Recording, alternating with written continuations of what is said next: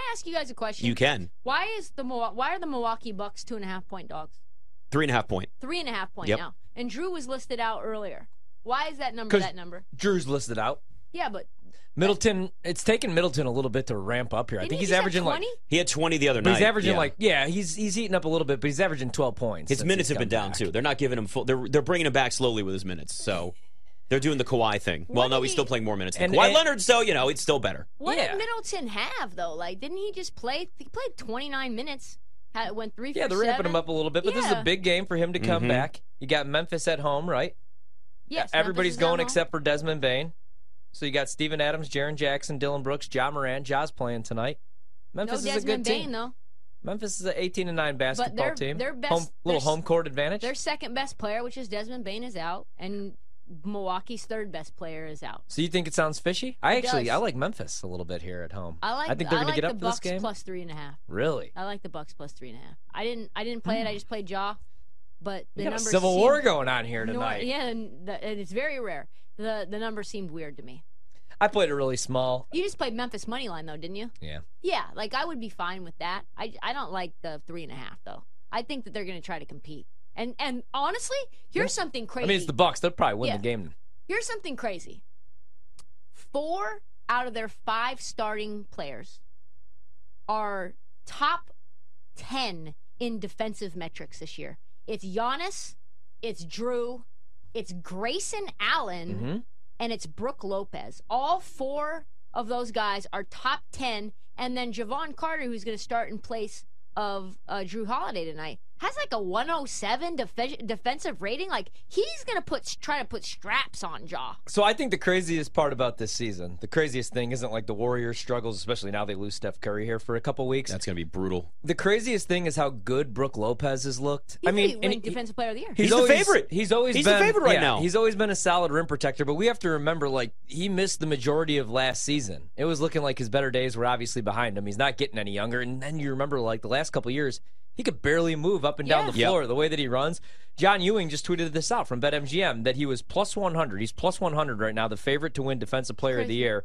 He opened, what were his odds? Like 500 to 1 or something like that, or something crazy. Only 4% of the bets on Lopez, the 10th most. God, that's when you wish you had a time machine like Biff from Back to the Future. But the problem is, I wouldn't bet Brook Lopez. I mean, especially now at plus 100. But No, not now. I think that might be a market we should talk about a little bit later. Plus 1,500. Because is Brook Lopez, how many games, okay, let's say that the Bucks start. It's actually lower than I thought, isn't it? Plus 1,500? That's worse than I thought it was. Brook Lopez? Yeah, like I thought it would have been like plus 3,000 or something. Like Drew is plus 3,000. Yeah, and if I was going to make a bet on anybody on the Bucks preseason, before the season, it would obviously be Drew. But I just, like, who's this? How many games is he going to end up playing? Like the second half of the season, once they clinch a playoff spot, I could see them resting him. And I bet Brook? Robert Williams last year. Yeah, Brook. I mean, he's getting a little bit older. He's a veteran. Yeah. If you're the Bucks, I mean, do you really care about the top seed or the top 3 seed in the East? All you got to do is get to the playoffs, and you'll be fine. So maybe I would look at that market. I definitely wouldn't bet Brook Lopez, though. Milwaukee's a team that cares less about having the number 1 seed than Boston would. Yeah. Any other team in the Eastern Conference would try to work towards that. Like in the West, the Warriors, which is a whole other conversation. We'll get to what happened to Steph Curry and what that means for the Warriors later in the show. But that's a team right there that does not care as long as they're at least top 6. But you lose Steph, and it's actually going to make it that much more difficult for them. We're seeing a change now in the NBA. It's a lot in the West, but also in the East, where you have some of these younger teams taking that next step. And they're going to be the teams that are going to try and play for higher seeding during the regular season, which makes them a little more dependable than a team like the Bucks, where last minute they may sit Chris Middleton out, and you're like, wait. And that's why we constantly have to check stupid injury report an hour before a game because guys can be out last minute. Yeah, like, I mean, if you want to bet Giannis to win MVP, go ahead and do that. Even if the Bucks clinch a playoff spot, they're not going to rest Giannis. But Brook Lopez is, old. He struggles to stay healthy. Last year he was dealing with a back injury and all these different ailments. So I would maybe look at that market just because I think that that's kind of a crazy price when we're not even to Christmas Day yet. Yeah, I mean, do you think Brook Lopez ends up being Defensive Player of the Year? I do not. Nice start to the season. I don't. I also don't think he'd get the love. I think they'd be like, eh. Yeah, I don't know that people are talking about it. I could see, though, Giannis winning it again. Yeah, that's what I mean. I don't know that they're going to give it to Brook Lopez. But who knows? Here's the thing, Maybe I'm wrong. Here's how it happens, guys. Here's how it happens. Like, what's his name? You've got someone from ESPN. We'll call it like Brian Windhorst or Tim McMahon does a piece on how Brook Lopez is the big man on the Bucks that's taking everyone by surprise, and you haven't had a role player, big man, win Defensive Player of the Year in like 35 years since so-and-so. Kind of like how they did it with Marcus Smart, where they basically bullied us into getting Marcus Smart to win Defensive Player of the Year. Yeah, wasn't even the best defensive player on his own team, in my opinion. And I think that's pretty much correct. I could see that very much happening, like something media-driven turning that into. And that's, again, these are narrative-driven awards, so you got to factor in how people's opinions change or how they view a certain player or how that team is playing. Like, all this stuff matters. There's so much more. It becomes, in a lot of ways, a popularity contest. Mikal Bridges could have won it last year, and they gave it to Marcus Smart. You could have had Robert Williams, who, by the way, back tomorrow for the Celtics. That's going to be a huge deal for them.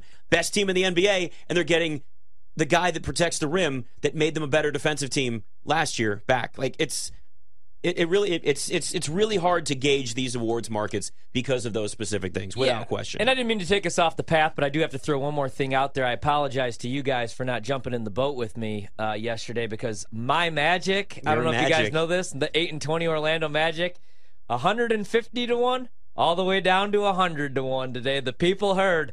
Orlando, are they back? Are they better than the Wizards? I think so. Are they better than this version of the Hawks? I think so. Are the Heat old and washed? I think so. 100-1. I'm not saying it's going to happen. I'm just saying. The Magic have won 4 straight games.